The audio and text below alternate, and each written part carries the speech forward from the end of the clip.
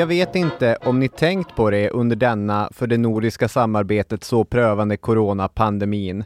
Men på regeringschefsnivå tycks den svensk-finska relationen i alla fall vara obrutet stark. När Europeiska rådets toppmöte sammanföll med Stefan Löfvens mammas begravning så vikarierade Finlands socialdemokratiska statsminister Sanna Marin för honom. Och det motsatta kom också senare att inträffa när Sanna Marin tvingades lämna ett möte i Europeiska rådet på grund av misstänkt covid-smitta. Kvar att föra hennes talan? Just det, Stefan Löfven. Men får man säga, de har ändå en bit kvar till 1860-talets kamratliga relation mellan den svenska kungen Karl XV och hans danska motsvarighet Fredrik VII. En ganska bra bit faktiskt. Föreställer följande. Efter en rejäl frukost följt av en spritmarinerad middag föreslår Sanna Marin: jag tänker gå ut med en proklamation om att återta stora delar av Karelen. Vid min ära, utropar Stefan Löfven, då ska Sverige bistå med 20 000 soldater. Det är faktiskt precis vad som skedde på det ökända fylleslaget vid Skodsborg 1863. Berusade av den pan-nordiska sirensången som kallades skandinavismen så lovade den svenska kungen att militärt stödja Danmark i väpnad kamp mot Preussen om dubbelhertigdömet Schleswig-Holstein. Löftet slog ner som en bomb i delar av rikets regering och finansminister Johan August Gripenstedt reagerade med samma entusiasm som Magdalena Andersson skulle möta min påhittade antiryska allians med. I ett avsnitt som rymmer allt från rena rövarhistorier om två packade monarker till den viktiga, egentligen helt avgörande dragkampen om huruvida statschef eller regering egentligen ska ha det avgörande inflytandet över rikets affärer. Allt det ryms i detta spänstiga avsnitt. Dessutom berättar vi ingående om den ideologiska och politiska rörelse som var skandinavismen. Jag är alldeles till mig. Ni är varmt välkomna.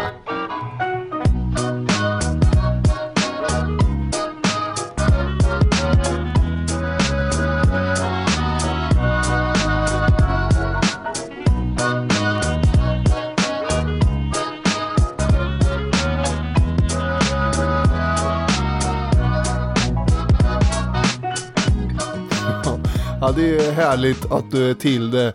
Varmt välkomna till Historiepodden, ja. Och det här var Robin Olofsson ni hörde och jag heter Daniel Hermansson. Ja. Och nu blir det skandinaviska allianser. Helt riktigt. Hur road har du varit i veckan över alla putslustiga påpekanden om Caligula? Ja, det är ju med glimten i ögat de har skickats. Så att det är helt fine faktiskt. Men det är klart, det blev en del. Men det är lugnt. Okej. Ja, jag tänkte så här. När kanske den 7:e kommentaren kom så undrade jag: tycker Daniel detta är kul eller sitter han och kokar av ilska? Jag var en bit från kokpunkten. Det var jag. Ja, det här avsnittet kommer ju ta spjärn i den pyrande skandinavismen under tidigt 1800-tal och sen kommer vi då jobba oss fram mot 1860-talet och kulminera avsnittet vid 2 möten där vid Skodsborg som man får intrycket av var en synnerligen munter och angenäm festlig tillställning och sen det lite mer dova, nyktra och allvarstyngda mötet i Ulriksdal där kungens löften fick en aura av baksmälla i relation till regeringen då. Ja. Det är ju så passande att de här 2 mötena så tätt är kopplat till berusningen. Därför det där känner man ju igen när man är på väg upp, när det är festligt och när promillehalten stiger, då finns det ju inga gränser. Klart man ska gå i krig mot Preussen, men när man har supit till, det kommer ju alltid baksmällan. Och då sitter man där på Ulriksdal med en sträng finansminister som tittar på en. Och det är dit vi ska. Och det är inte Gunnar Sträng då, utan det var en annan finansminister. Just det.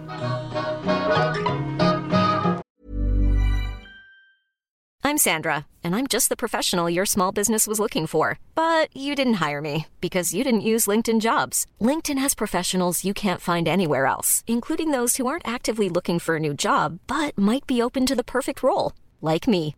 In a given month, over 70% of LinkedIn users don't visit other leading job sites. So if you're not looking on LinkedIn, you'll miss out on great candidates like Sandra. Start hiring professionals like a professional. Post your free job on linkedin.com/people today. Millions of people have lost weight with personalized plans from Noom. Like Evan, who can't stand salads and still lost 50 pounds. Salads generally for most people are the easy button, right? For me, that wasn't an option. I never really was a salad guy. That's just not who I am. But Noom worked for me. Get your personalized plan today at Noom.com. Real Noom user compensated to provide their story. In 4 weeks, the typical Noom user can expect to lose 1 to 2 pounds per week. Individual results may vary. Here's a cool fact. A crocodile can't stick out its tongue. Another cool fact, you can get short-term health insurance for a month or just under a year in some states. United Healthcare short-term insurance plans are designed for people who are between jobs, coming off their parents' plan, or turning a side hustle into a full-time gig. Underwritten by Golden Rule Insurance Company, they offer flexible, budget-friendly coverage with access to a nationwide network of doctors and hospitals. Get more cool facts about United Healthcare short-term plans at uh1.com.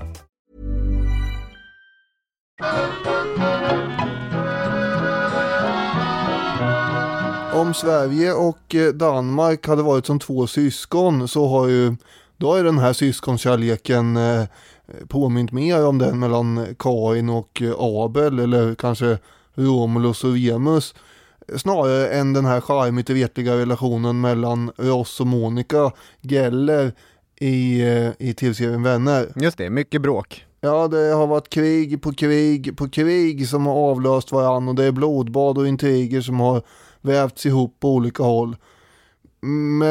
Men utan gemenskap och samförståelse har det inte helt och hållet varit. Ända sedan vikingarna har det bland de högre stående släkterna gifts in och ut, höll jag på att säga, människor i varandras toppskikt. Och men grannarna är närmast, va? Och det var väl det som de här båda ländernas akademiker och poeter upptäckte i början på 1800-talet. Att de hade en del gemensamt om man började gräva. Åtminstone tänkte man sådär, för hur det varit förr blev ju då i början på 1800-talet både viktigt och oviktigt, kan man säga. Det viktiga var hur man tänkte sig att det hade varit förr. Och under sent 1700-tal så har ju det gemensamma fornnordiska kulturarvet blivit inne att vurma för på universiteten. Oj, det här är bra grejer det här måste vi skriva en massa avhandlingar om.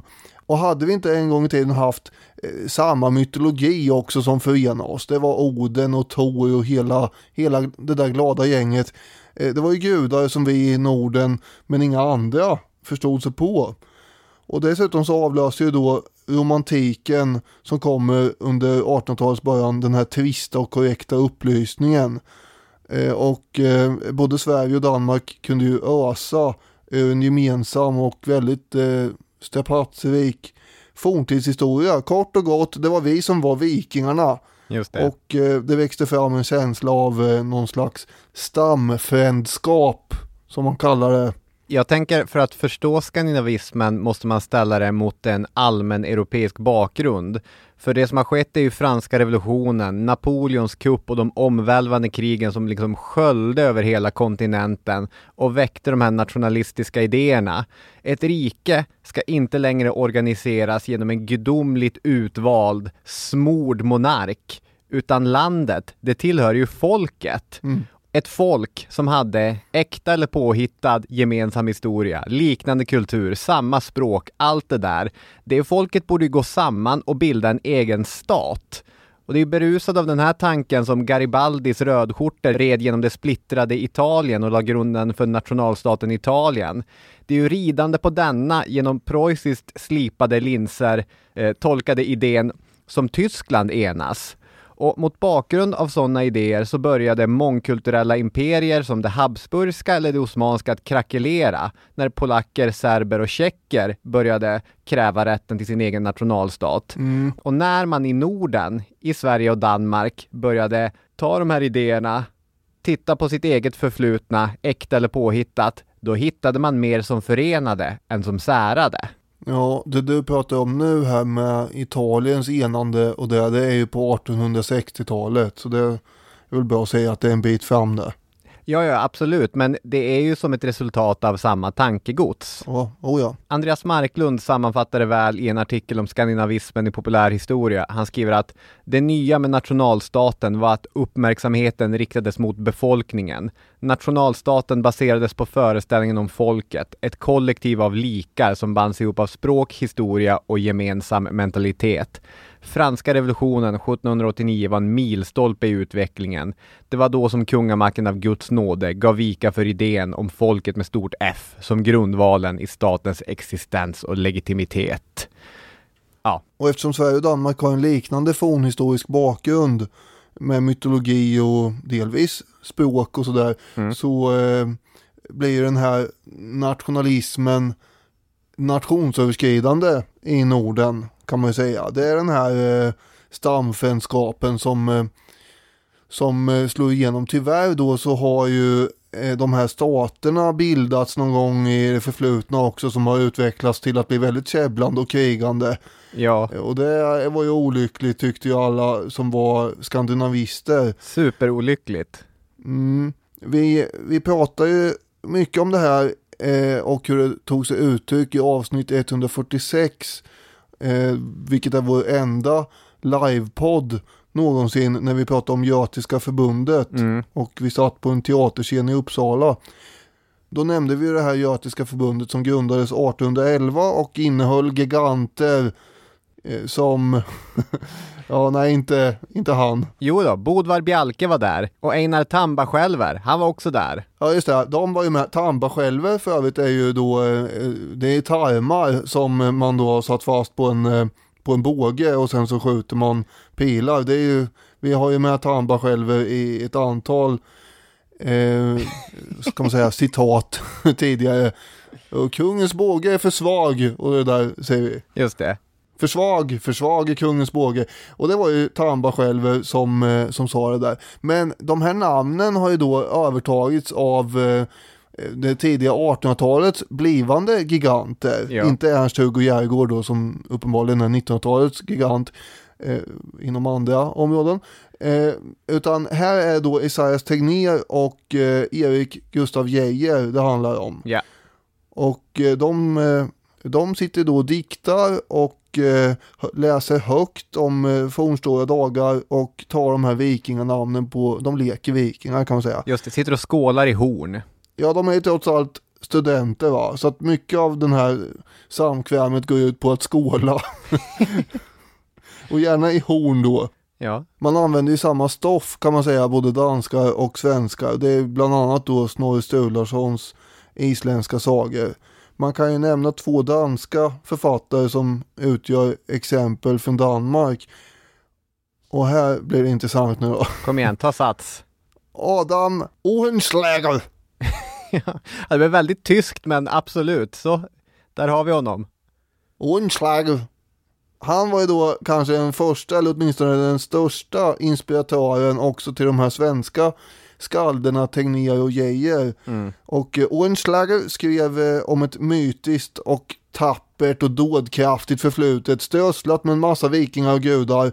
Och hans Det är ett yndigt land från 1823. Det har ju då utvecklats till den danska nationalsången. Ja. Så då kanske någon sitter och höjer på ögonbrynen här. Det är alltså inte vi är röde, vi är vide. Utan det är ett yndigt land. Ja, det är inte så ofta man hör den här, eftersom den oftast sjungs i samband med, eller spelas när man har vunnit någonting. Och det är inte så ofta. Ja, det var en känga mot danskarna. Jag vill inte starta något nytt bråk med Danmark. Det har ju gått rätt bra de senaste 200 åren. Så att nu är vi överens här, hörni. 1829 så kom ju då Oehlenschläger till Lund också för att delta i en magisterpromotion. Ja, det visade sig att det här trånga sundet mellan de 2 staterna räcker inte för att stoppa de skandinavistiska vindarna. Ingen tull över sundet kunde stoppa de här idéerna. Utan nu blir det tjo och kim i Lund. Ja, tjo och kim. Ja, det är ju under stor pompa och ståt som man begraver allt gammalt groll och den här arvfiendskapen i domkyrkan där. Och det övergår istället i förbrödring när Esaias Tegnér av alla då placerar lagerblad på den här danske skaldens huvud och konstaterar: söndringens tid är förbi och hon borde ej funnits i andans fria oändliga värld. Och det här har ju då ibland kallats för skandinavismens födelse. Och det var väl lite sent kanske då, eftersom de har suttit och skrivit en massa tidigare. Men visst, någonstans ska det väl börja formellt kanske. Ska man hänga upp det på en händelse så är ju den passande. Man har ganska enkelt hittat till varandra, och teknologiska framsteg som de här ångbåtarna som nu går i skytteltrafik fram och tillbaka mellan Sverige och Danmark har gjort att idéerna såväl som människorna kan förflytta sig mycket snabbare fram och tillbaka. Man kan skicka post eller kanske ett telegram och så vidare. Så förutom att den rent idémässiga utvecklingen hjälper de här unga farbröderna på vägen, så har de också teknologin i ryggen. Unga farbröder? Ja, men det får man väl ändå säga att de är. Uh-huh.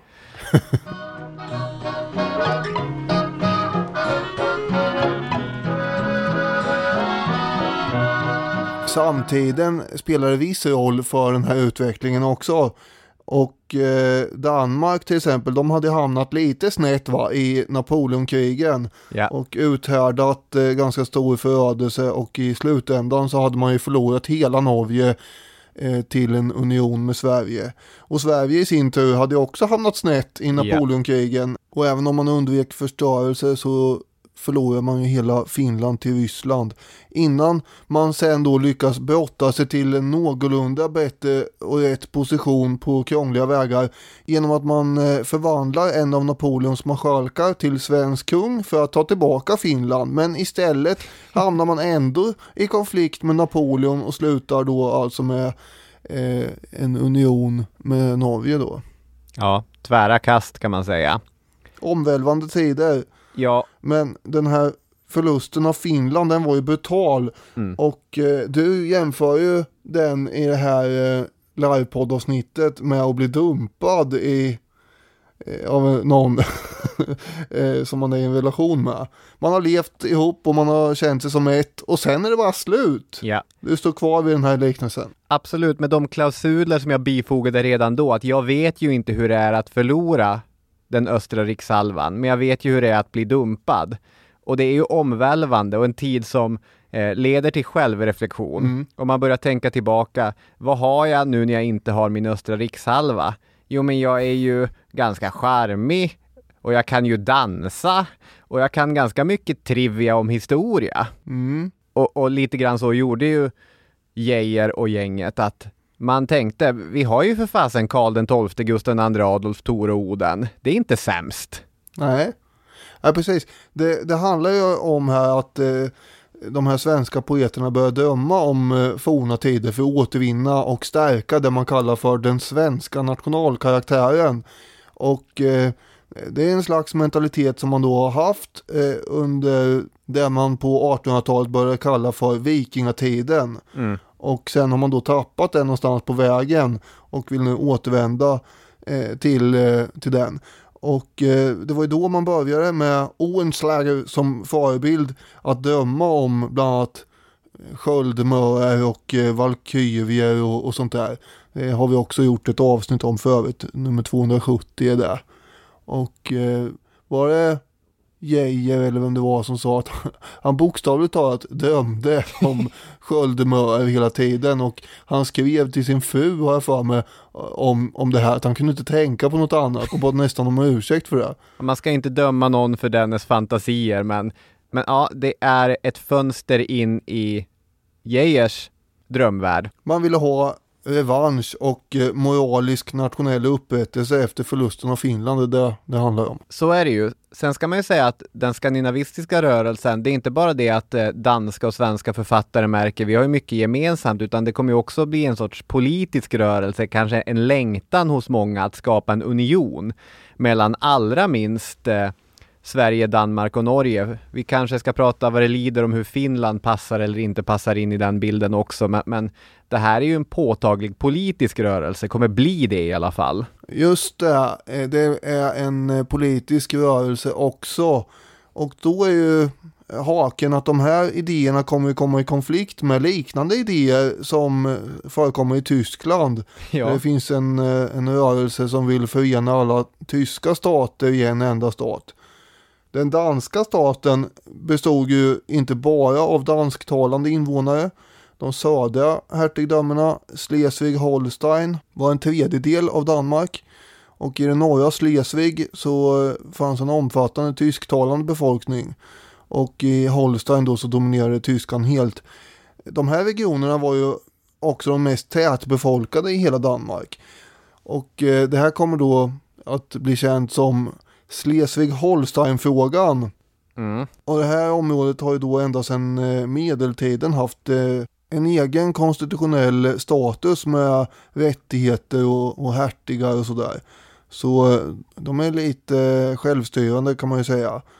Och under vissa perioder så var visserligen danska kungar också hertigar i regionen, vilket underlättade det hela. Men under 1600-talet så hade det mått av självständighet som fanns i området ställt till relationer med Sverige också, som såg till att ha allianser med de här hertigarna för att ha, jag tror det är Herman Lindqvist som uttrycker, en dolk i ryggen på den danska staten.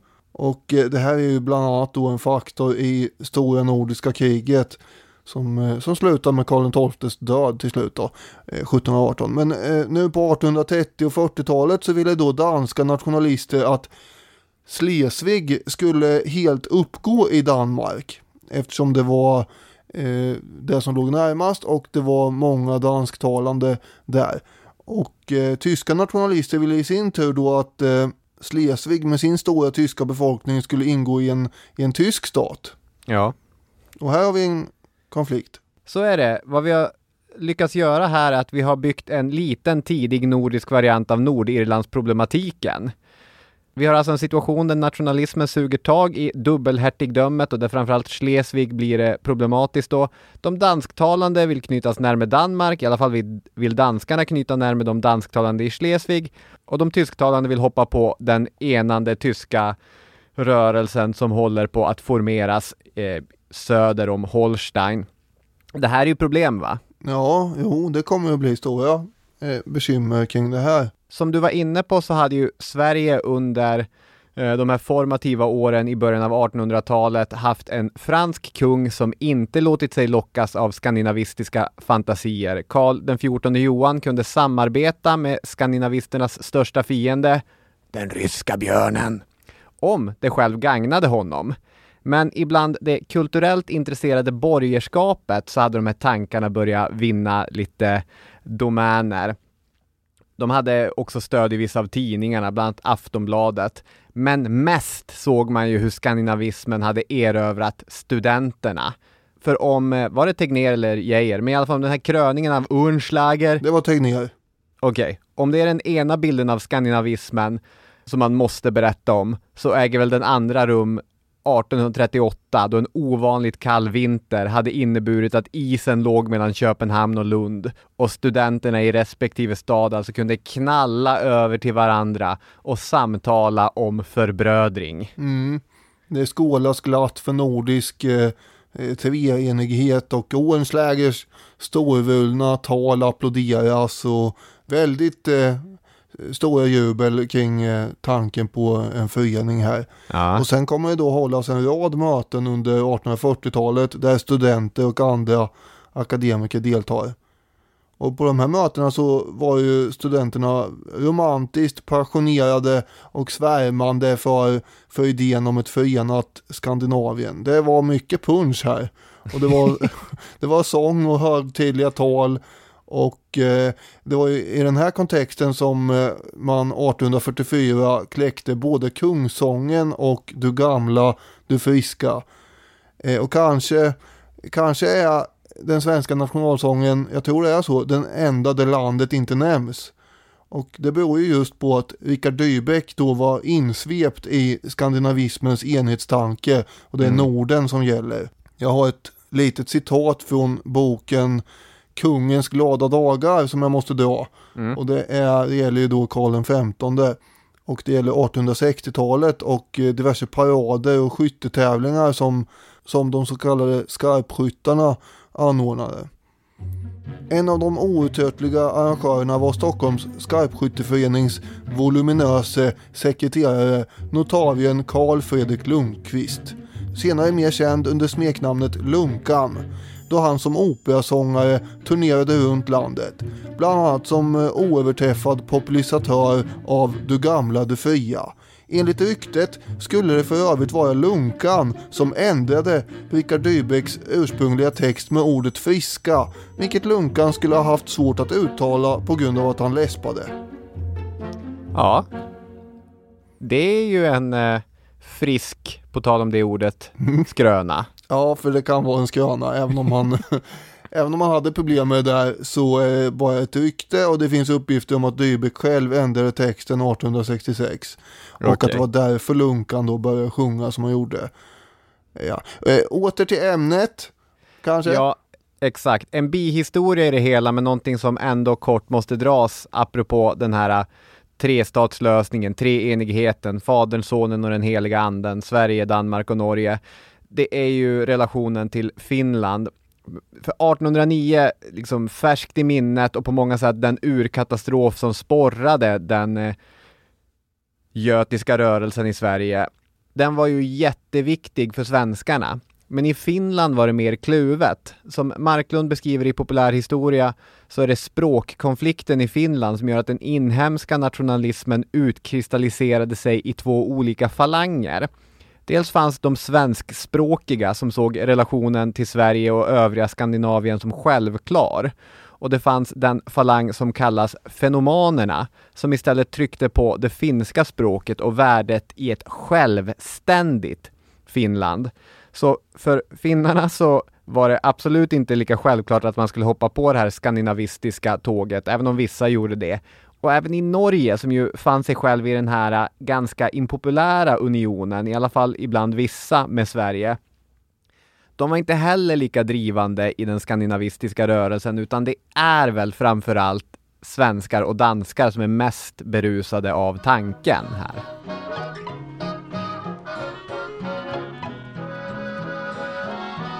De danska nationalliberalerna ville ju till exempel genomdriva det så kallade Eider-programmet, vilket innebar helt enkelt att Slesvig från floden Eidern skulle införlivas med Danmark. Alltså att Slesvig skulle bytas loss från Holstein som de hade suttit ihop med under alla de här seklerna. Och Holstein skulle då få bli tyskt. När det gäller hur man såg på allt det här i Sverige så skriver professor Sten Karlsson i den svenska historien så här: både Aftonbladet och Dagligt Allehanda anslog skandinavistiska tongångar. Slesvig, inte Finland, stod nu i förgrunden, men självfallet kunde intresset för Eider-programmet inte bli lika stort i Sverige som i Danmark. Överhuvudtaget var rörelsens liberala element starkast i Sverige, medan det nationella inslaget dominerade i Danmark. Konservativa svenskar hyste en stark misstro mot den skandinavistiska studentpolitiken. Just det. För vi har ju rört oss under de första decennierna av 1800-talet nu, och det har varit de här idéerna som har vuxit upp bland studenter och poeter, och det har varit en liten sån yra. Men när vi kommer in på 1840-talet så börjar ju saker och ting förändras. Vi har den gamle kungens bortgång och hans son Oscar den förste som tillträder. 1844 blir Oscar den förste svensk kung, och han hade ju som kronprins gjort sig ett rykte om att vara liberalt sinnad. Lite grann kommer det där komma på skam när han väl tillträder. Men trots det kommer vi komma in i en tid med ganska stark liberalisering, både när det gäller reformer för ett fritt näringsliv och satsningar på infrastruktur och så vidare. Oscar den förste var också vänligt inställd mot den skandinavistiska rörelsen på ett sätt som hans pappa inte hade varit. Och jag tänker att vi kan börja prata om året 1848, om inte du vill ta upp någonting innan det. Nej, vi kan hoppa in i det året, för det är ju, då är det kaos i Europa, va? Det är folkens vår. Ja, alltså det här är en kaotisk situation som får Göteborgskravallerna 2001 att framstå som rena rama tebjudningen i jämförelse. Februarirevolutionen i Paris har ju utlöst en brand som sprider sig av revolutioner över hela Europa.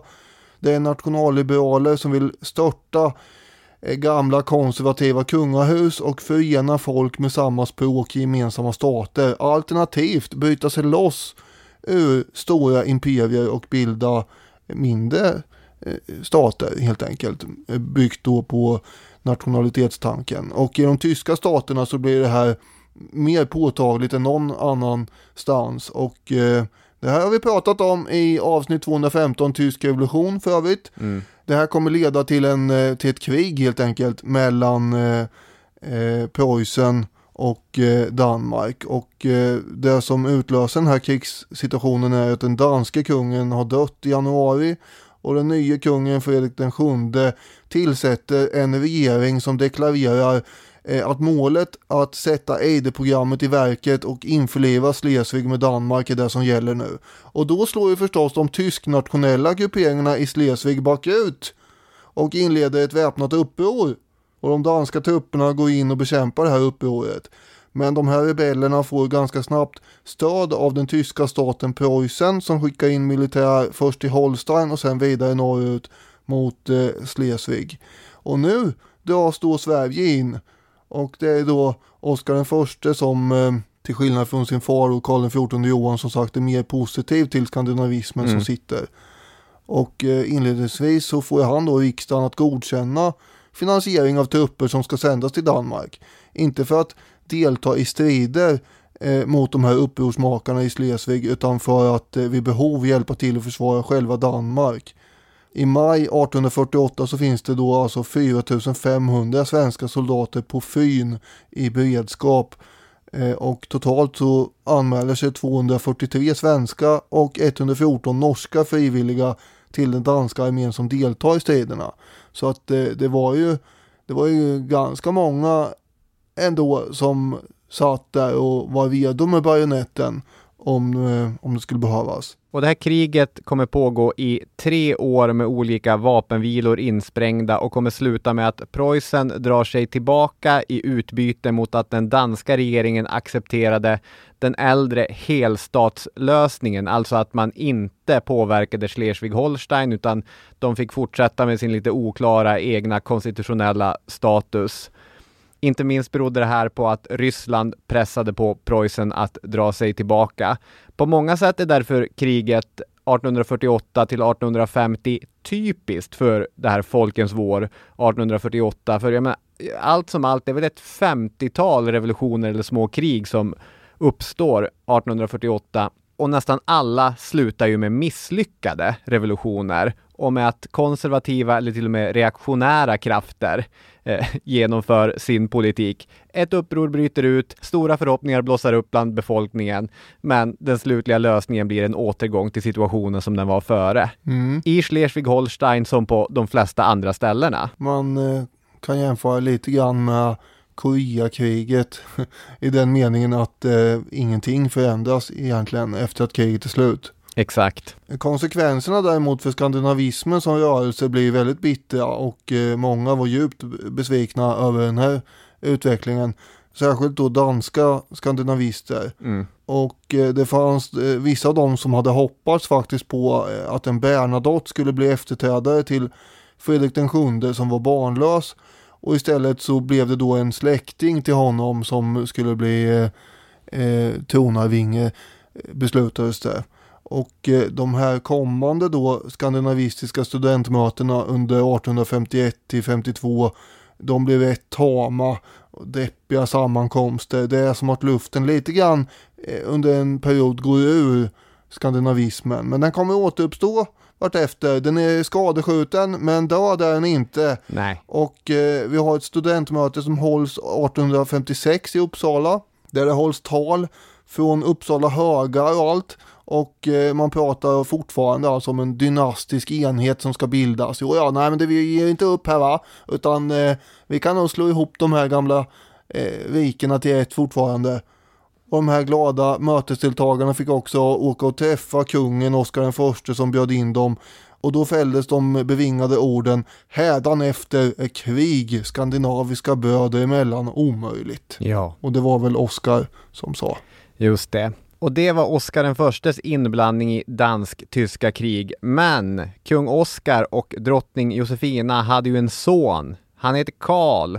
Och 1857 så hade pappan insjuknat, jag tror han fick en stroke. Och Karl hade axlat regeringsansvaret. 2 år senare kommer pappa kungen avlida och Karl kunde officiellt tillträda som Karl den 15:e. Och nu kommer vi in i den delen av avsnittet då vi har en kung som är helt marinerad i skandinavism. Jag tänkte att vi kan damma av den här gamla jingeln. Vad säger Grimberg? Vad säger Grimberg?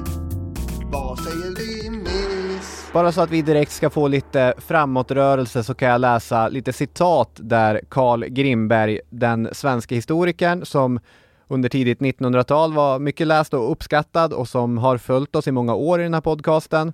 Som har fått en vad ska man säga, revival i och med den här podden. Det tror jag nog. Med tanke på hur många människor det är som skickar bilder på den här serien böcker som de har hittat hemma hos någon gammal släkting som de inte vet vad de ska göra av med och tänker att vi vill ha dem. Jag har ju redan alla de här böckerna, men tack så jättemycket ändå. Och jag tycker att ni sätter ner och läs böckerna själva, så får ni mycket mustigt till livs. Ja, och jag har dem i digitaliserad form och känner väl att mitt compact living erbjuder inte fysiskt utrymme för Carl Grimbergs samlade verk. Men det är kul att du ska dra ett citat här nu. Det är nästan första gången tror jag. Det fanns hos Karl den 15:e en rättframhet och naturlighet som tog människors hjärtan med storm. Att vara människa i första rummet, konung i det andra, däri sätter jag min ära, yttrade han en gång. Och de orden skulle kunna sättas som hans valspråk. Otaliga är historierna från den ståtlige, vackre kungens färder i Sveriges bygder. Om hans hurtiga uppträdande och saftiga infall. Ja, han är ju en populär och glad gamäng här va. Han har ju en dröm om att sluta sina dagar i strid som Gustav II Adolf gjorde. Eller kanske i ett fälttåg mot Ryssland tillsammans med Napoleon den tredje som han verkar ha sett upp till. Den franske kejsaren. Just det. I Karl den 15:e hade Sverige fått en, som Grimberg kallar det, konstnärssjäl på tronen. En, som Ernst Wigforss skulle säga, äventyrspolitiker. Ja. En person som på många sätt gestaltar det motsägelsefulla 1800-talet. Och en skandinavist som gärna visade sig offentligt i det danska livgardets röda uniform. Kan jag dra ett citat till då som för att sätta ännu mer färg på den här karln som vi säkert kommer prata om mer framöver. Idag är vi ju ur den skandinavistiska vinkeln egentligen, men ändå. Arne Norlin sammanfattar Karl XV så här: lättsam, enkel, flärdfri och nära till skratt är omdömen från hans samtida. Han duade alla, i motsats till sin formelle far och sin pompöse lillebror, alltså Oscar II. Han älskade att promenera omkring i Stockholm, gärna med en cigarr i munnen. Behövde han göra sig av med sitt rökverk kunde han ge cigarren till närmsta soldat. Lägg till en mustig och inte helt salongsfähig humor, en viss respekt för vanligt folks villkor och, så länge han fick vara frisk, en vig och stark kropp. Det hände ofta att han skojbrottade som är soldater och drog iväg på långa skridskoutflykter och sånt där. Det skulle klättra sig berg och allt möjligt.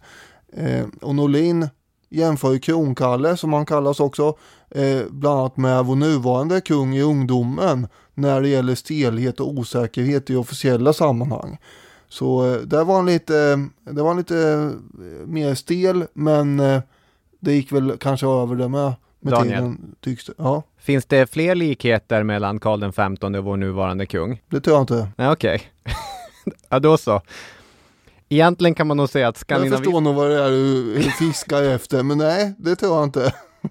Fortfarande så är det ju Bernadotte vi har på tronen i Sverige. Vad utmärker mer släkten än Bernadotte?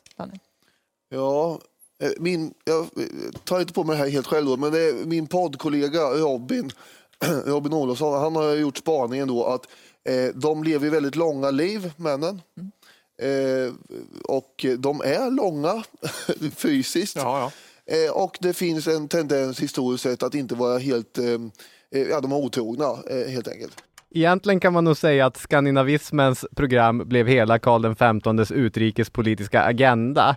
Och det finns flera anledningar till detta. Delvis beror det på att han uppriktigt trodde på den skandinavistiska idén. Men han var också, och det här är återigen ett Grimberg-citat, personlig vän till Danmarks folkkäre konung Fredrik den syvende, den väldige dryckeshjälten och skrodören. Deras vänskap har kanske framförallt i Grimbergs generation av historieskrivare blivit enormt omtalad. Dels på grund av tidens fascination och den vikt de la vid de ledande politiska aktörerna, monarken. Men också tror jag för att det handlar om klassiska superhistorier mellan två glada skitar. Själsfränder kallas de i en av de texterna vi läst inför detta avsnitt. Det finns till exempel ett möte mellan kungarna i Bäckaskogs slott mellan Kristianstad och Sölvesborg, då den danske kungen efter middagen ska ha förirrat sig i slottsträdgården. Och ordentligt rund mellan fötterna så small han av. Enligt en landskamrer som bevittnade detta lät det som en lindrig jordbävning följt av ett ömkligt stönande. Och när den chockade landskamrern hjälper den danske kungen upp på fötterna igen så ska kungen ha utropat: Tack ska det ha! Det har frälse mitt liv! Det må du ha Dannebrogen för! Varpå han lossar den ståtliga medaljen från sitt eget bröst och knäpper fast den på den förvånade svensken. Det här är sannolikt inte sant, men det är en av många berättelser om den fungerande alkoholisten Fredrik den sjunde som gick omkring och gav bort medaljer till svenska landskamrerer som hjälpte honom upp på fötterna efter han hade fallit omkull på fyllan och villan i diverse slottsparker.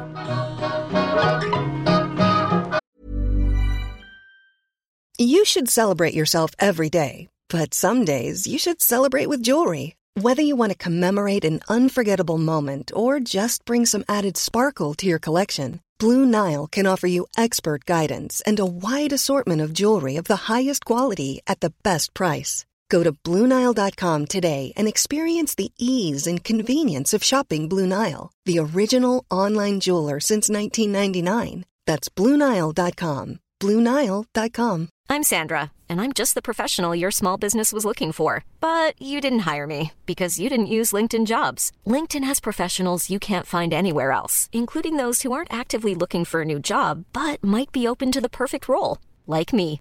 In a given month, over 70% of LinkedIn users don't visit other leading job sites. So if you're not looking on LinkedIn, you'll miss out on great candidates like Sandra. Start hiring professionals like a professional. Post your free job on linkedin.com/people today. Since 2013, Bombas has donated over 100 million socks, underwear, and T-shirts to those facing homelessness.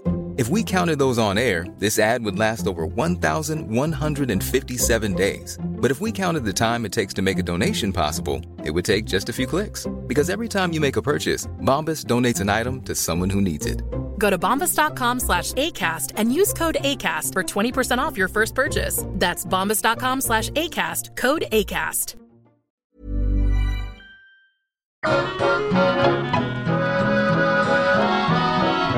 Under Karl XV:s tid som regent så kommer det ju vid 2 tillfällen bränna till i utrikespolitiken. Och då pratar jag inte om när Karl XV tillsammans med 12 drabanter klädda som Karl XIIs karoliner 1861 red ner till Paris. Nej.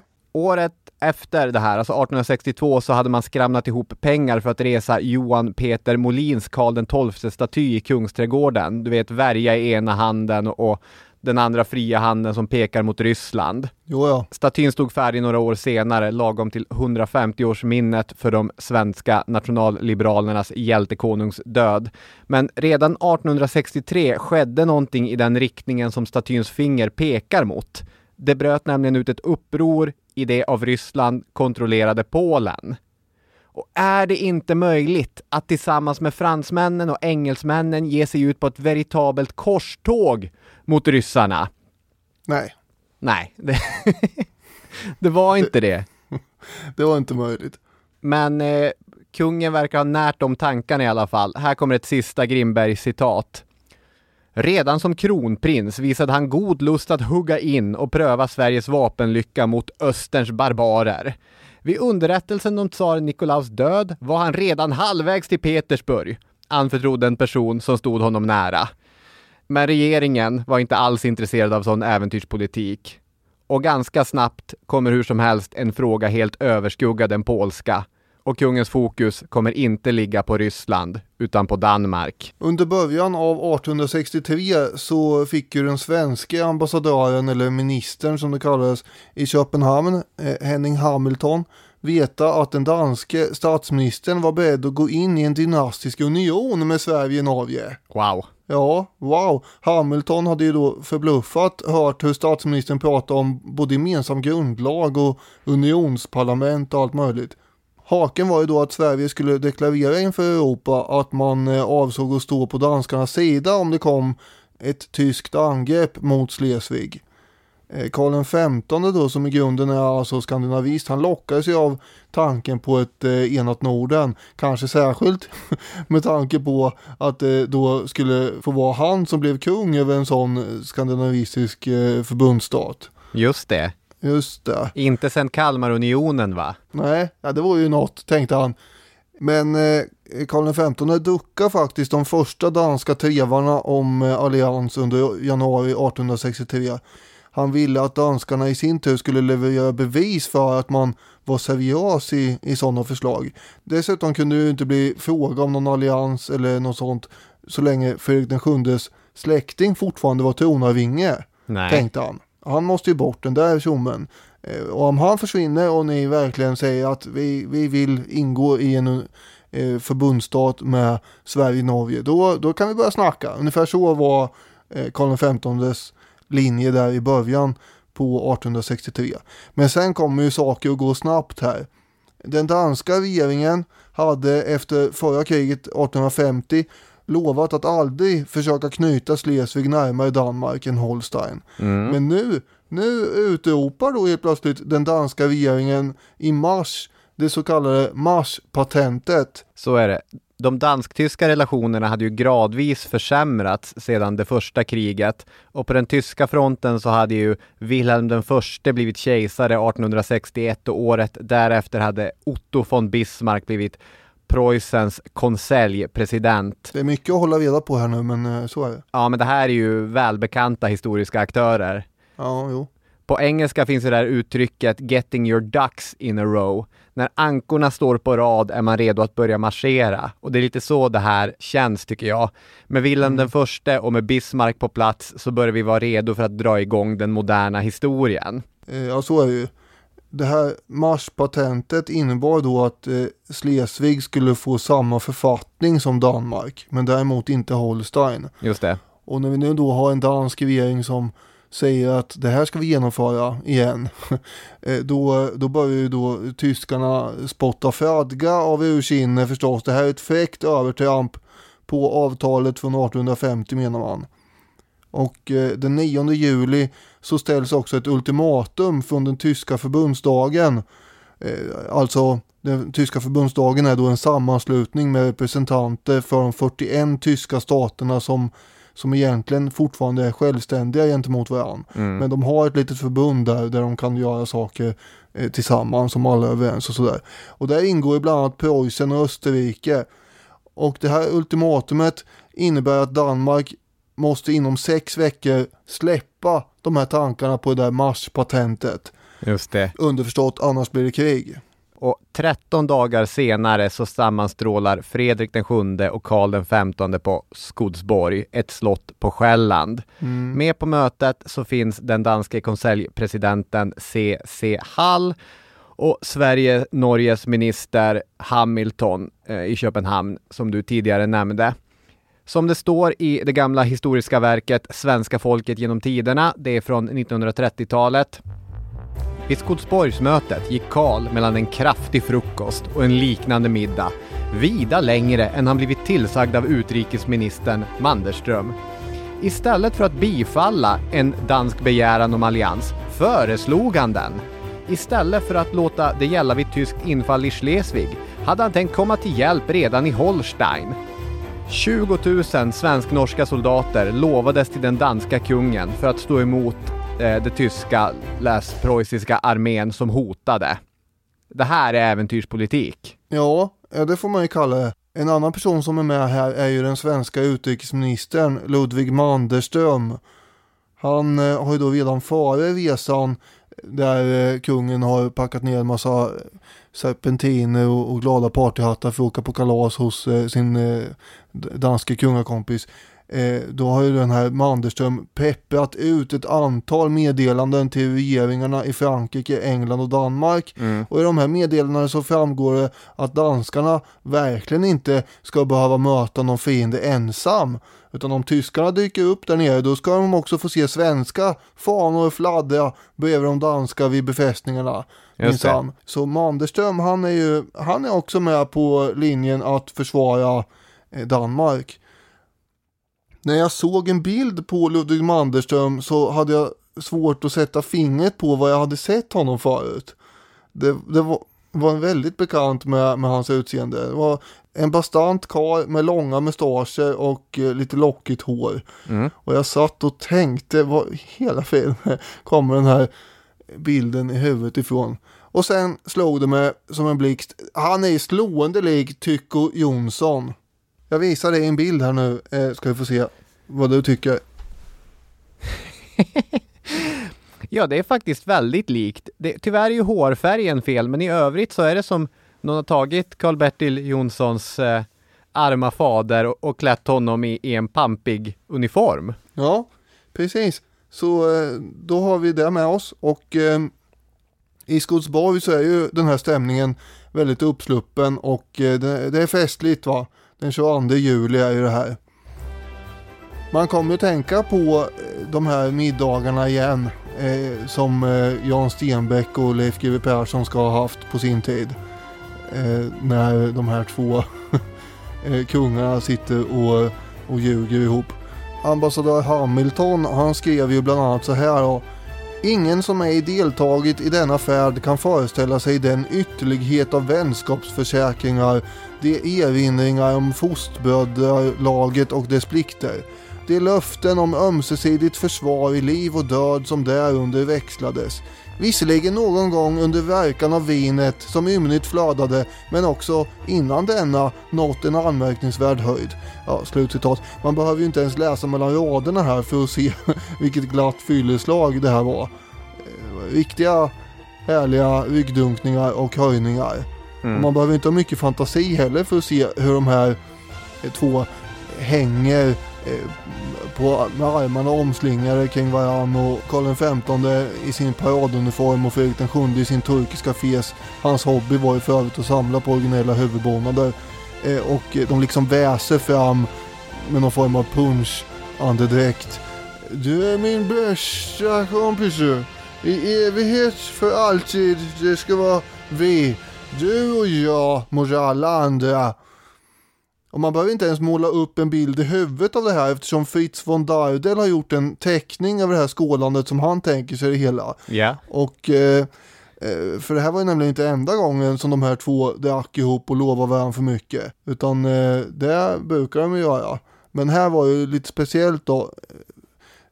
Grejen var ju att Fredrik VII hade ju blivit utfryst av det övriga kungliga Europa eftersom han hade gift sig med sin älskarinna Louise Rasmussen som var en skådespelerska, och det tyckte inte kungaeuropa om. Men i Sverige var han alltid välkommen, och Karl klickar ju med honom som sagt. Men till skillnad från andra omfamningar och kompisgarantier de hade gjort, så är ju läget mer spänt här nu, och situationen är mycket allvarligare eftersom vi har en tredje makt som hotar att gå i krig mot en av de här kompisarna inom några veckor. Nej, men det är precis så det är. Magnus Westerbro i sin bok om den här norrländska hungersnöden kallar det här för det ökända fylleslaget vid Skodsborg. Det som är kittlande i det här är ju skillnaden i den uppsluppna fyllestämningen och allvaret i vad det faktiskt handlar om. För det är inte bara att lägga handen på varandras axel och säga du är fan bäst, nej du är fan bäst. Utan det de i själva verket förbinder sig till att göra är ju att gå i krig. Och det är ju stor politik som avhandlas här mellan skålarna.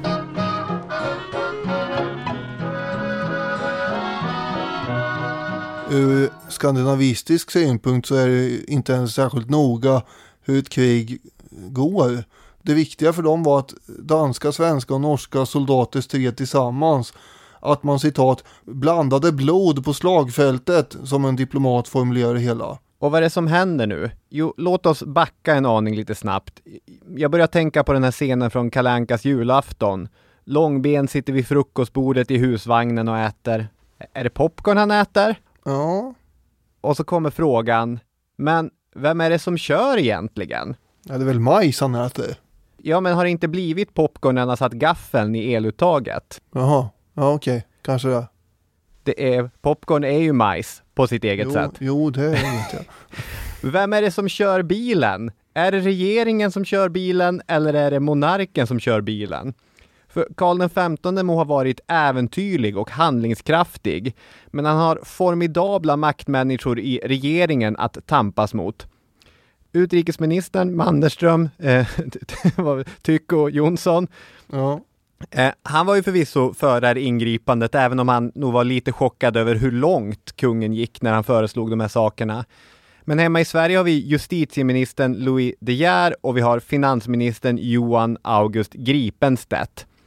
För när nyheten når dels De Geer men framförallt Gripenstedt om kungens generösa löften och garantier, så blev det allvarstyngd stämning och väckade pannor. Det här var ju statsråd som ville liberalisera Sverige, som hade ögon på att avskaffa ståndsriksdagen, som inte ville bli indragen i ett hopplöst krig mot Preussen. Nej, man har ju också en massa lån som man behöver ta i Preussen och sådär för att modernisera landet, ser ju Gripenstedt framför sig. Och hur ska det gå med dem om man börjar kriga med dem och så? Exakt. Författaren Per T. Olsson, han har skrivit flera bra böcker om svensk politisk historia och en av de här heter 100 år av tillväxt och den handlar om Johan August Gripenstedt. Det här vet jag för att du skickade den boken till mig. Det var en person vars namn jag bara swishat förbi i olika historiska översiktsverk. Inte Per T. Olsson utan Gripenstedt då. Men i själva verket så är det ju en på sitt eget sätt fascinerande person. Sveriges mäktigaste doldis, som du skrev i det mejl där du tipsade mig om boken. Ja. Och en person som man kanske borde prata mer om. Det har ju på senaste veckorna blivit mode att prata om Axel Oxenstierna i och med debatten om huruvida vi borde avveckla de svenska regionerna / landstingen.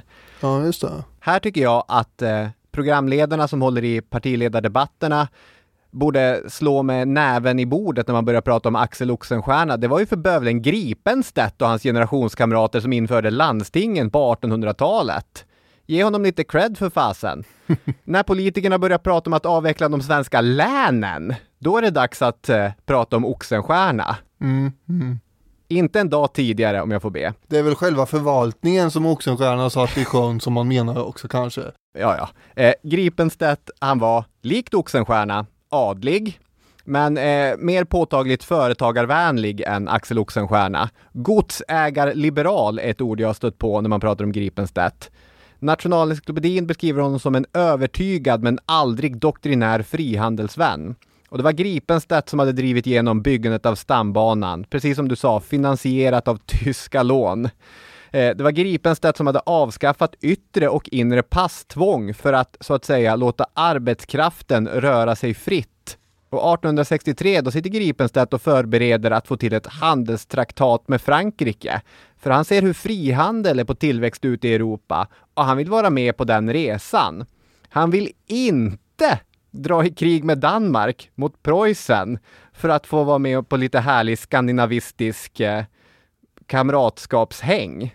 Det börjar bli ett stående skämt i historiepodden att vi använder den här glosan äventyrspolitik. Och för den som inte vet vad vi pratar om så handlar det alltså om att Sverige inför andra världskriget då hade en konflikt mellan dåvarande utrikesministern Rickard Sandler och han hamnade i ett fruktansvärt bråk med dåvarande finansministern Ernst Wigforss om huruvida Sverige skulle ge Finland garantier gentemot Sovjetunionen. Framförallt handlar det om Åland. Och Wigforss tyckte då att Sandler ägnade sig åt äventyrspolitik. Ja. En sansad finansminister vill inte se äventyrspolitik. Och i det ögonblicket inför andra världskriget kanaliserar verkligen Wigforss Gripenstedt. Gripenstedt vill inte heller ha någon jävla äventyrspolitik. Och nu har han problem därför att Sverige är på väg in i renodlad äventyrspolitik. Det som man får kalla för statsminister, åtminstone så blir han ju där senare, är ju Louis De Geer. Och han beskrivs i källorna som tämligen tam och velig i den här frågan. Han vill inte göra sig osams med någon och allra minst kungen. Och på det sättet påminner han ju en del om, apropå den där konflikten under andra världskriget, så påminner han en del om Per Albin Hansson i den här tveksamma hållningen nu. Just det. Men när Gripenstedt då dundrar in och ifrågasätter de här planerna som kungen har fått upp i sitt huvud, så får ju De Geer visst mod och ställer sig på finansministerns sida. Och Gripenstedt är ju med rätta orolig för hur det här ska gå med alla de här lånen och allting. Och han var ju lite av en machiavellisk politiker på det sättet att han hade inga heliga kor. Nej. Tidigare hade han ju uppvisat en ganska hård attityd mot Norge. Men nu så drar han sig inte för att ta kontakt med den norska representanten i Stockholm för att få understöd i den här kommande konflikten med kungen. Nej. Och hans linje är ju att Sverige inte ska agera utan stöd från Frankrike och Storbritannien. Och den linjen får ju övriga regeringsmedlemmar vakna till och bli ganska skeptiska mot alltihop. Bara, ja, det låter ju rimligt egentligen att vi kanske skulle vilja ha med någon mer på tåget om vi ska gå i krig mot Preussen. Och även då Tycho Jonsson Manderström här börjar ju vackla. Och det hela kommer då att leda fram till en konferens ute på Ulriksdals slott den 8 september där kungen, De Geer, Manderström, Gripenstedt och Hamilton deltar. Just det. Men Gripenstedt, han hade ju inte fått någon inbjudan förrän på morgonen. Och han skrev sina anteckningar då i en skumpande vagn på vägen ut mot Ulriksdal. Och Per T. Olsson skrev att man ser nästan hur arg han är över det här. Det var ju De Geer som hade propsat på att Gripenstedt skulle få bjudas in till det här mötet överhuvudtaget. Ja, Gripenstedt är nästan där som moraliskt stöd till De Geer på något sätt. Och så kommer det sluta med hans mest kända livsgärning nästan. Ja, kanske inte riktigt. Det beror på hur mycket man värderar hans insats i införandet av tvåkammarriksdagen. Men här är vi verkligen, här sätter han ju ner foten mot Sveriges kung. Verkligen. Vet du en stor likhet mellan Karl XV och mig? Nej, men det här ska bli intressant att höra. Ja, men det är ju vår stora uppskattning och varma inställning till Ulriksdal. Ja, just det. Det har du nämnt, ja. Jag bodde ju bara 5 minuter ifrån Ulriksdals slott när jag först flyttade till Stockholm och var ofta där och promenerade. Kan fortfarande ta bussen 176 eller 177 och stanna till i Ulriksdal. Bara gå där i trädgården och tittar på slottet eller gå in i orangeriet om det är öppet. Ja, men det är toppen, strax norr om Stockholm. Det här mötet börjar ju med en middag. Och jag vet inte riktigt vad de pratade om under middagen, för de tycks ju inte ha berört någonting av det alla herrarna i själva verket är där för. Nej, alltså jag ser ju det här som en total kontrast till Skotsborgsmötet. Det är ju... Ja, det är det ju. Det är ingen glam eller stoj här inte, utan här är det är en tillställning som präglas av lite baksmälla ju. Allvarstyngd och tråkiga, realistiska resonemang. Kungen sitter där och flyttar några ärtor över tallriken med kniv och gaffel och frågar Gripenstedt lite plikttroget hur det går med renoveringarna ute på Nynäs där han bor när han inte är inne i stan. Varpå ministern berättar om hur svårt det är att hitta pålitligt folk att leja. Efter middagen sen då, när den äntligen är slut, så förklarar kungen att han har ju redan gett sitt löfte till danskarna, varpå finansministern meddelar att han hyste de allvarligaste farhågor för följderna därav för vårt land och vår framtid. Just det. Och då blir det jobbigt tyst i rummet. Per T. Olsson skriver, en kort tystnad uppstod. Det var som att temperaturen sjönk i rummet. Kungen torde vid det här laget ha varit införstådd med att Gripenstedt inte enbart talade för sig själv utan för hela statsrådet. Möjligen med undantag för Manderström. Och nu tar Gripenstedt ett djupt andetag och sen går han på offensiven. Och så frågar han då, vad anser egentligen västmakterna om de här löftena? Och då tittar ju kungen vilset på Manderström som moloket erkänner att man måste nog rådfråga dem ändå här. Och kungen han sitter där och mumlar någonting om att man måste följa det rätta. Och Gripenstedt han menar ju då att även om någonting är rätt så måste det finnas medel för att genomföra det. Och då börjar kungen höja rösten och frågar, vad menas med detta? Och finansministern höjer också rösten och drar upp historiska argument för sin sak då. Och först så tar han upp då hur Karl XII har spelat bort hela den svenska stormakten och sitt eget liv, trots att han gjorde det rätta. Och sen dammar han av Gustav IV Adolf som exempel och säger, även han kan sägas ha haft rätten på sin sida, men genom oförnuftet av sina handlingar eller genom att liksom försöka köra huvudet genom väggen och utföra det omöjliga blev slutet att han icke allenast krossade sin panna och förspillde sin krona, utan också att fäderneslandet ännu en gång förlorade mer än 1/3 av sitt område. Och det här är ju dynamit. Det här är en praktuppvisning av politiskt historiebruk, för i en enda harang så har Gripenstedt, precis som du säger, jämfört Karl XV:s äventyrspolitik med Karl XII och Gustav IV Adolf. Den ena dog, den andra blev avsatt i en kupp. Båda gångerna tvingades Sverige snöpligt rita om gränserna på alla sina kartor. Han har precis sagt någonting väldigt, väldigt uppstudsigt till Sveriges kung. Ja, särskilt när det gäller Gustav IV Adolf då, som är både tabu och paria fortfarande i samhället. Och det skrev ju senare att finansministern uttryckt sig stundom i ord som icke var fullt passande att nyttja till sin konung. Dessutom med något höjd stämma. Ja, för det satt ju där och jag vet inte vad han tänkte. Han tittade väl upp i taket bara, och nu blir det stelt här. Det här mötet maler ju på till 10:00 på kvällen och landar i att man skulle nog komma fram till här att man bara går i en allians med Danmark om Frankrike och Storbritannien ger sitt stöd. Alliansen har alltså inte skrotats och kungen är alltjämt inställd på att fullfölja de här löftena som man har gett till Fredrik den VII. Men Gripenstedt har ju antagligen gissat att västmakterna inte var särskilt sugna på att garantera Danmark, Sverige någonting. Dessutom har han vunnit tid också. De här citaten med vad han säger om Karl XII och Gustav IV Adolf, de kommer ju från att Gripenstedt kort därefter lät liksom diktera vad han hade sagt. Så att citaten kan ju vara lite putsade när det gäller de rena formuleringarna. Men att han faktiskt lyfte de här historiska exemplen, det gjorde han ju. Ja, eftersom även Hamilton, hans anteckningar anger också det.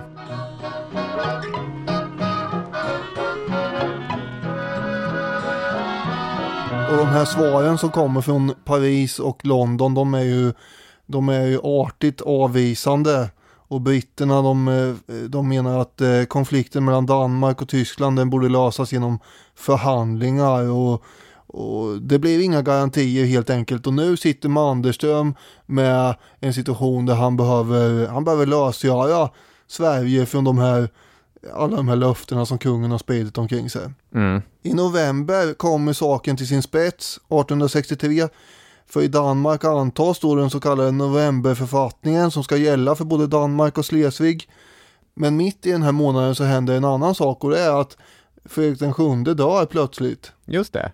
Knall och fall. Knall och fall, och ingen var beredd på det. Och då kommer läget i ett helt annat läge för Sverige, och särskilt för Karl XV, eftersom Fredrik den VIIs släkting nu då, Kristian IX, intar den danska tronen. Och Karl XV ska då ha uttryckt en stor lycka över att alliansen inte var underskriven än. Så att svenskarna inte behövde rycka ut för att försvara den här nya danska kungen som satt på den tron som Karl XV själv ville sitta på. Ja, det är snurrigt nu, men så blev det. Så med andra ord, när kungen sa att alltid göra rätt, ja, så kunde det betyda olika saker i olika sammanhang. Ja, men han hade inte gett löftena till den här andra killen. Men hur det än är så ändrar han sig en gång till när en grupp danska skandinavister besöker Stockholm och bönar och ber om hjälp. Och om tyskarna då går över floden Eider så kunde ju kungen i täten för sina trupper kanske rida in i Köpenhamn och ta emot det danska folkets krav på att han själv skulle leda Nordens försvar från en skandinavistisk tron. Så tanken är ju då lite flyktigt att man ska skapa någon slags revolution ändå kanske i Danmark. Men vid det laget så hade ju Tycho Jonsson-kopian Manderström, då hade han svängt helt. Och även om han ville hjälpa Danmark så ville han inte veta om några skandinavistiska idéer.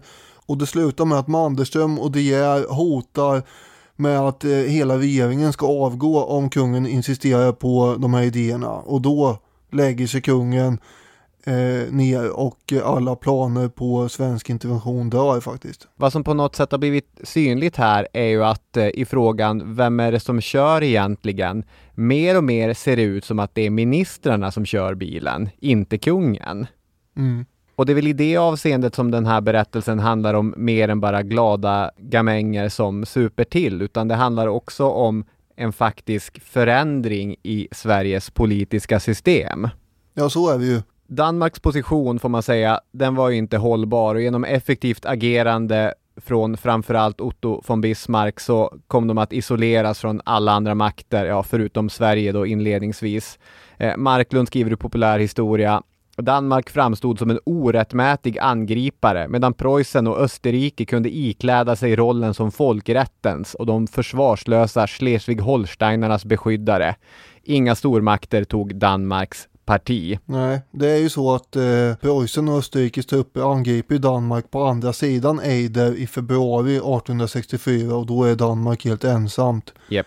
Och i Sverige så fanns det då en opposition mot att man hade vänt Danmark ryggen på det här sättet, den skandinavistiska oppositionen, där framförallt Aftonbladet var väldigt kritiska.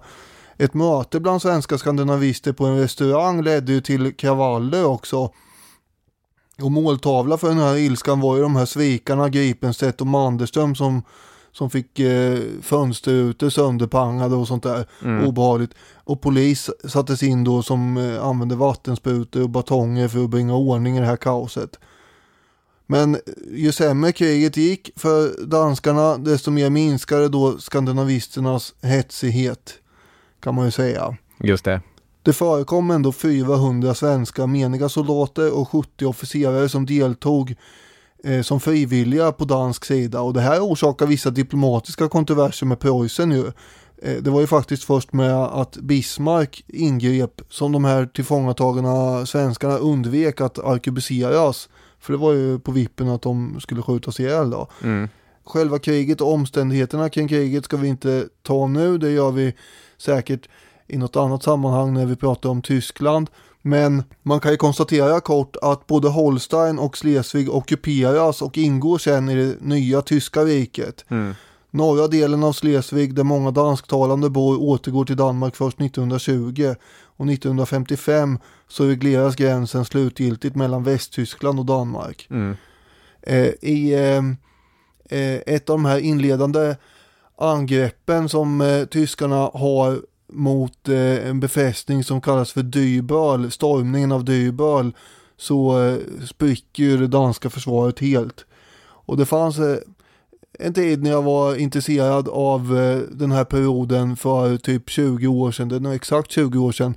Jag är en gammal tecknare sådär också, så då satt jag och drömde mig bort kring hur det där kunde se ut. Så då gjorde jag en teckning som heter Stormningen av Dyrböl, som jag kanske lägger ut på Instagram för övrigt. För jag har hittat den. Vad mysigt. Ja. Jag har ytterligare ett Grimberg-citat som kan representera skandinavismens sorti. För nu kommer ju den att ganska mycket dra ut här efter detta. Ja, som politisk kraft i alla fall, definitivt. Ja, precis. 1800-talets skandinavism fick dödshugget 1864. Det var en rörelse med många vackra ord med ringa handling. Känsloruset för mötena och studentfestligheterna förflyktigades när tiden krävde handling. Motsatsen mellan de tre folken var dock knappast större än mellan preussare och sydtyskar eller mellan norditalienare och sicilianare. Men de yttre hindren var för stora för Nordens ledande män på den tiden. För att besegra svårigheterna hade det krävts statsmän av Bismarcks eller Cavours mått. Men Manderström var inte någon Cavour. Det var då den första premiärministern i det enade Italien för övrigt, den här Cavour. Han var allt för mycket riddare av pennan för att kunna uppträda som den kraftiga handlingens man. Därför blev både han och hans konung, såväl som andra nordiska politiker eller politiserade entusiaster med lätthet, utmanövrerade av århundradets mest hårdhänta statsman, Otto von Bismarck, som behövde Schleswig-Holsteins erövring för att kunna förverkliga sina stora planer. Just det, och idag får man nog säga att jag misstänker att det är få av de nordiska politikerna, statscheferna, ledarna som sörjer att den skandinavistiska politiska idén inte kom till full blomstring, att det inte blev ett enat Norden. Men man ska inte heller säga att skandinavismen inte hade någon som helst följd, att det bara var en romantisk idé som blommade i 50-60 år och sen försvann. För den här nordiska kamratskapstanken, eller vad man ska säga, under hela 1900-talet var den ju stark, och jag hoppas att den fortfarande finns där. Ja, det tror jag att den gör.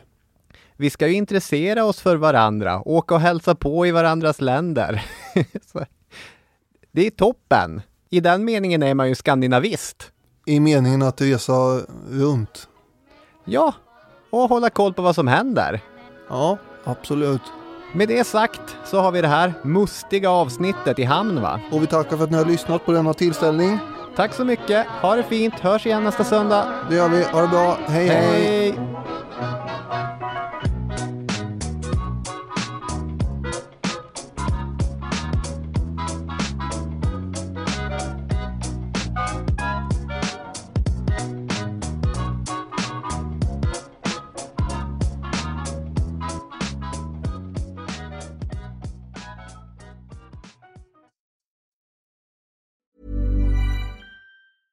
Hey, it's Paige DeSorbo from Giggly Squad. High quality fashion without the price tag. Say hello to Quince.